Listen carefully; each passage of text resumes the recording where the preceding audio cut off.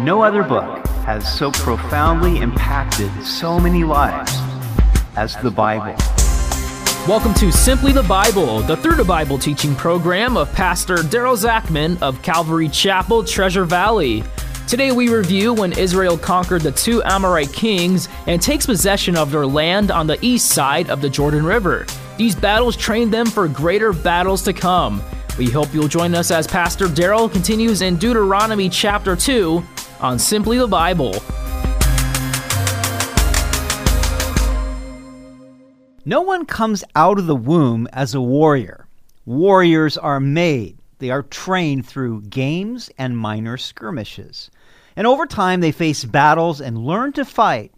Eventually, they become skilled soldiers. The children of Israel were numbered as an army. The promised land wouldn't be given to them on a silver platter. They had to fight for it against enemies who wanted to hold on to it as much as they wanted to possess it. But there was one difference. God was on their side. God determined to give this land to Israel and to dispossess the former inhabitants. We pick it up in Deuteronomy 2:24, where Moses was rehearsing their history in how they got to the east bank of the Jordan River. The Lord told them, "Rise, take your journey, and cross over the river Arnon. Look, I have given into your hand Sihon, the Amorite, king of Heshbon, and his land. Begin to possess it and engage him in battle. This day I will begin to put the dread and fear of you upon the nations under the whole heaven, who shall hear the report of you, and shall tremble and be in anguish because of you." God would not let Israel touch the nations of Edom, Moab, and Ammon. These nations were the relatives of Israel, and God had given them their land as their possession. But as Israel journeyed into the land of the Amorites, it was a different story. Traveling northward, they crossed the Arnon River as it flowed into the Dead Sea at the midpoint of its eastern shore. Now they were in the territory of Sihon, the Amorite king, whose capital was Heshbon. God was giving them his land. But the Lord also told them to engage Sihon in battle. Just because God had given the land of the Amorites to Israel didn't mean they didn't have to fight for it. Likewise, God has given to each of us our portion, but we must fight to take it. We can't expect to do nothing and gain all that God has for us. There is a time to pray and a time to act. There is a time to make peace and a time to make war. The Lord is a man of war, and he has called us to be spiritual warriors.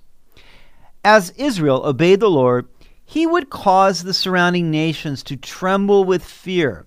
While they handled the physical warfare, God would handle the psychological warfare in the nations that they were going to dispossess. Verse 26. "And I sent messengers from the wilderness of Kedemoth to Sihon, king of Heshbon, with words of peace, saying, 'Let me pass through your land. I will keep strictly to the road. I will turn neither to the right nor to the left. You shall sell me food for money that I may eat, and give me water for money that I may drink. Only let me pass through on foot, just as the descendants of Esau who dwell in Seir and the Moabites who dwell in Ar did for me, until I cross the Jordan to the land which the Lord our God is giving us.'" It's interesting that Moses didn't immediately attack, but first sent messengers with words of peace, simply requesting to pass through King Sihon's land. Moses even offered to pay for any food or water they consumed. He made it clear that their target was on the other side of the Jordan River. Why Moses first sent this delegation, we aren't told.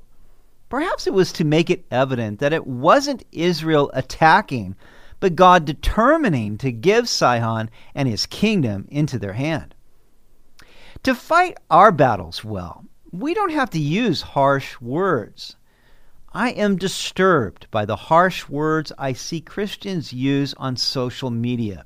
They rant against this issue or against that person. But the Bible tells us in James 1:19, "My dear brothers, take note of this. Everyone should be quick to listen, slow to speak, and slow to become angry. For man's anger does not bring about the righteous life that God desires." On the other hand, we are told in Proverbs 25:15, "Through patience a ruler can be persuaded, and a gentle tongue can break a bone." If our cause is right, then we don't have to shout. The conviction of the Holy Spirit is far more effective in breaking the heart than our angry words. Verse 30. But Sihon, king of Heshbon, would not let us pass through. For the Lord your God hardened his spirit and made his heart obstinate, that he might deliver him into your hand, as it is this day. And the Lord said to me, "See, I have begun to give Sihon and his land over to you. Begin to possess it, that you may inherit his land." The same sun that melts wax hardens clay. The Lord hardened Sihon's spirit and made his heart obstinate. Is this unfair? No. It only proved the condition of Sihon's heart. He was already given over to the renowned wickedness of the Amorites, but God made him increasingly obstinate so that he could give his land over to Israel. God's sovereignty and man's responsibility coexist. I have no problem with the person who says that everything begins with God's sovereignty. But I do have a problem with anyone who ignores or misinterprets the scriptures dealing with man's responsibility and God's sovereignty because it doesn't fit neatly into their doctrinal system. I may not be able to reconcile all the scriptures in my own mind, but I dare not ignore them or bend their meaning to conform to my doctrinal position. Some things are mysterious and can only be held through faith. The Lord said in Isaiah 55:8, "For my thoughts are not your thoughts, nor are your ways my ways, says the Lord. For as the heavens are higher than the earth, so are my ways higher than your ways, and my thoughts than your thoughts." The Apostle Paul declared to the Ephesian elders that he was innocent of everyone's blood because he had preached to them the whole counsel of God. We are not free to cherry-pick God's word, declaring the truths we like and ignoring the ones that are uncomfortable for us. We must declare the whole counsel of God, even if we don't understand it or can't reconcile it. The prophets of old treated God's word this way, and we are blessed today because of their faithfulness to declare everything, even what they couldn't understand. Verse 32. Then Sihon and all his people came out against us to fight at Jahaz. And the Lord our God delivered him over to us. So we defeated him, his sons, and all his people. We took all his cities at that time, and we utterly destroyed the men, women, and little ones of every city. We left none remaining. We took only the livestock as plunder for ourselves, with the spoil of the cities which we took. From Aroer, which is on the bank of the river Arnon, and from the city that is in the ravine, as far as Gilead, there was not one city too strong for us. The Lord our God delivered all to us. So after crossing the Arnon River, they went about 15 miles before coming to Jahaz, where the Lord delivered Sihon to them, and they defeated him. They put to death every man, woman, and child, as the Lord had commanded them. The wickedness of the Amorites was so extreme that God could not allow them to survive, lest they would corrupt his people. In fact, God had waited 400 years to judge them until they reached this extreme level of depravity. As they were now utterly depraved, they were utterly destroyed. Not one city belonging to Sihon was too strong for Israel. How this must have encouraged them for future battles they would soon face. Verse 37.